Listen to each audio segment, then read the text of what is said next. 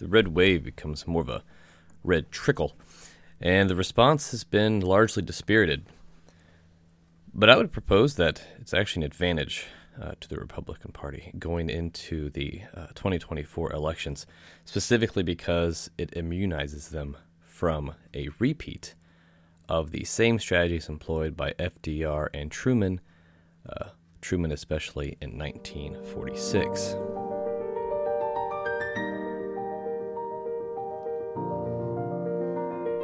Now, so we're going to take a little break away from my usual historical analysis of things and launch ourselves directly into the 2022 elections here. And why that is because it is a signature moment to illustrate how important an understanding of history is to present circumstances, especially when it comes to political maneuvers and strategies, and really just these kind of cyclical repetitions that seem to emerge.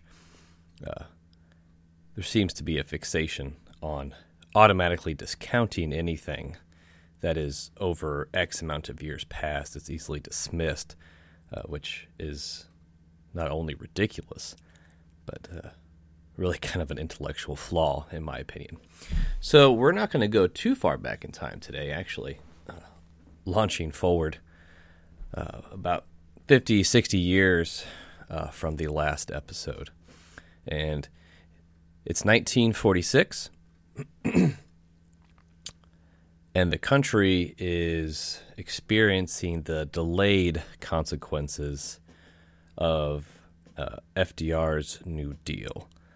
Without getting into too much detail, modern scholarship has exposed the New Deal for what it was, which was a series of centralized, totalitarian, and to coin a phrase from the left, fascist policies that not only accomplished very little, if at all, but actually harmed especially the poorest and middle class, air quotes over middle class, because I don't like the word class, because we don't live in a social caste system, and actually redistributed wealth, particularly to the government, but especially also to favorable labor unions that were supporting the Democrat political machine in the North, T.J. Pendergast and the like.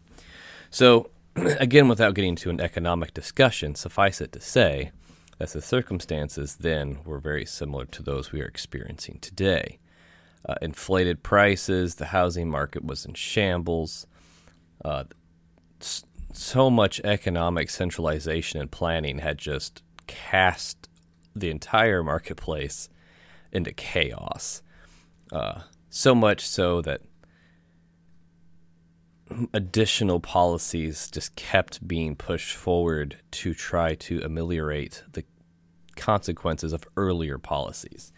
In a political sense, it followed a similar pattern to what you would see, which is sometimes described as medication use, where you get the first drug, but the side effects are so disastrous or harmful, you have to have another drug to help with those side effects. And now the second drug to help with the first one has additional side effects. So now I have to have a third drug, and that's exactly what the New Deal was.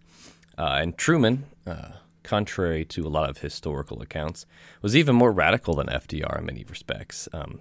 Towards the end of FDR's fourth presidential term, he actually kind of lifted the veil, so to say, and especially in his For Freedom speech, which was in 1941.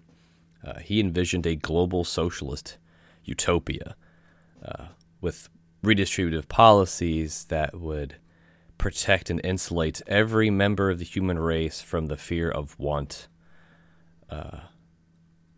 and also from fear, absurdly enough. But what's critical is coming into 1946, the Republican Party won actionable majorities in the House and Senate. And it was largely a response to the to the very few consequences that were still trickling down from the New Deal, where the Republicans then refused to enact the policies that Truman demanded to try to conceal those consequences. So he's trying to insulate the Democratic Party from blame. For modern context, of course, that would be the COVID payments, the PPP loans, the massive expansion of state social welfare and funding programs, which also followed the exact same blueprint as the New Deal, where the federal government printed, borrowed, taxed, sent that money to the states, and then they were tasked with disseminating that money. And so that way, the administration could pretend like they obeyed the idea of a republic, or more appropriately, federalism in this case, the state's authority over certain matters, identical to the situation we see today. And just as Truman in 1946 found himself in a circumstance where the economy was in shambles, inflation was high, housing was awful, essentially there was so much fallout from his party. The Democrat Party had owned, essentially, the presidency in the House and the Senate for about 14 years or more during this period. Definitely during the 14 years of FDR, I think there were only 2 years that the Democrats did not also have the House and Senate. So there really was no way, or so it was thought, that the Democratic Party could escape the blame for the economic hell they had caused on the American people at this point, and for really what is now understood to be an unnecessary extension of the misery of the Great Depression. And then the Republicans won the House and Senate in 1946, and instantly Truman and other leftists saw their way out. The 80th Congress was attacked for everything. The Truman and his speeches, and even in the Democratic Party platform in 1948, they blamed inflation on the Republican Party, not on the 14 years of New Deal programs and rapid spending, but it was the fault of the Republicans because they refused to enact price controls, you see.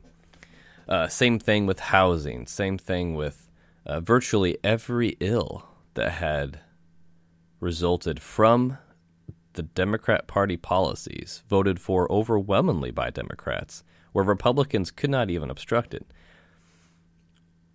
All of those policies from 1933 up to 1946 were blamed on Republicans elected in 1946.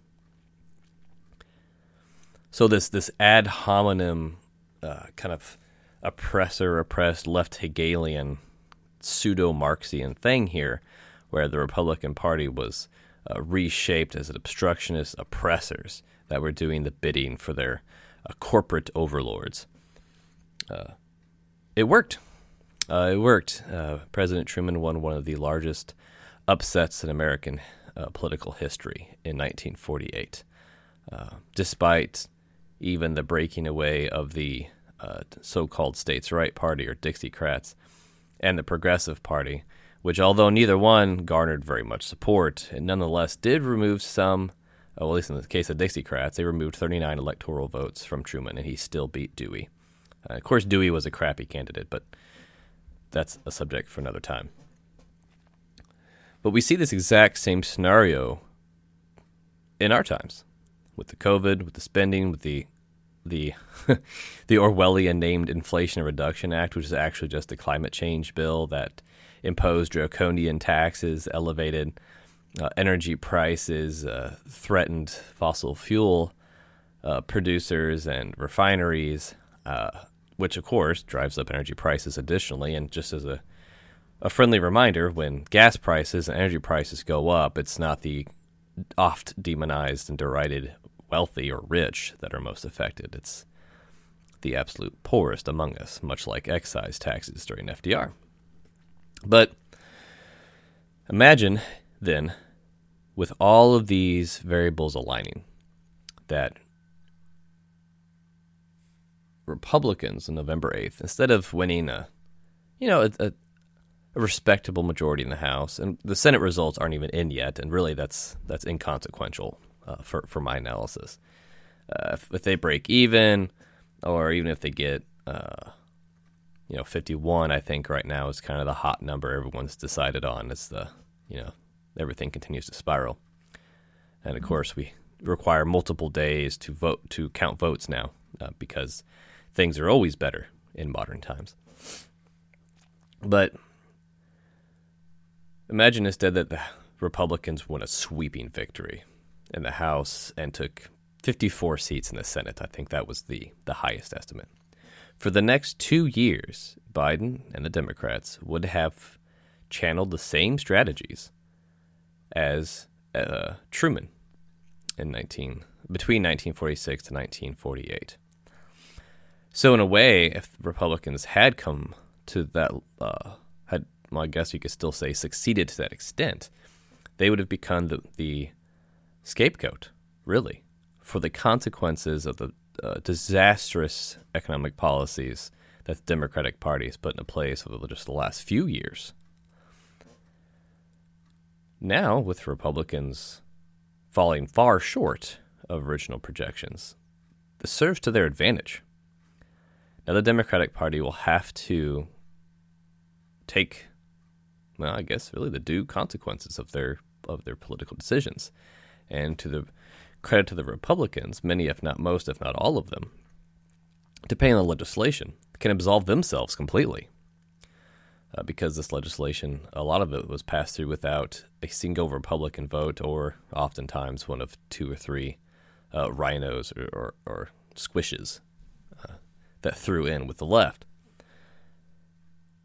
So although it seems like a defeat in the perspective of some commentators and pundits, may actually prove to be a huge advantage for the Republican Party heading into 2024, and especially over the next few years. Biden has already begun to implement many of the same strategies that FDR and Truman used, which is attacking the Republican Party while simultaneously elevating himself into this kind of messianic figure. You can see this with his tweets where he routinely emphasizes that he got X passed, he created X amount of jobs, he did, any number of fantastic things that often require a hefty bit of cognitive dissonance to recognize or accept. And these efforts would have only been magnified in the next coming years, and if 1948 is any indication, it's a pretty effective strategy. And the Republican Party is not very good at resisting that type of emotive ad hominem attack. At least not historically. One can only hope that maybe they could even the playing ground on that particular arena at some point. So my proposition is that this election went in a manner that actually benefited the Republican Party more than if they had won a overwhelming majority in both houses. And that's they have enough political capital where they can resist even more extreme measures from the Democrat Party, and especially from Biden, but not so much that they can be as easily blamed for every ill that has already been put into place. On average, it tends to take about 2 to 3 years for the negative consequences of economic policy to hit society, whereas the positive effects are very quick.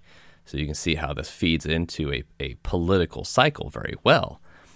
You push forward a lot of economic policies, you take credit for the good things that happen, and then in 2 years, which is usually what happens during a presidential election, in 2 years you lose enough seats so that the opposing party comes into power, and you just blame them for everything.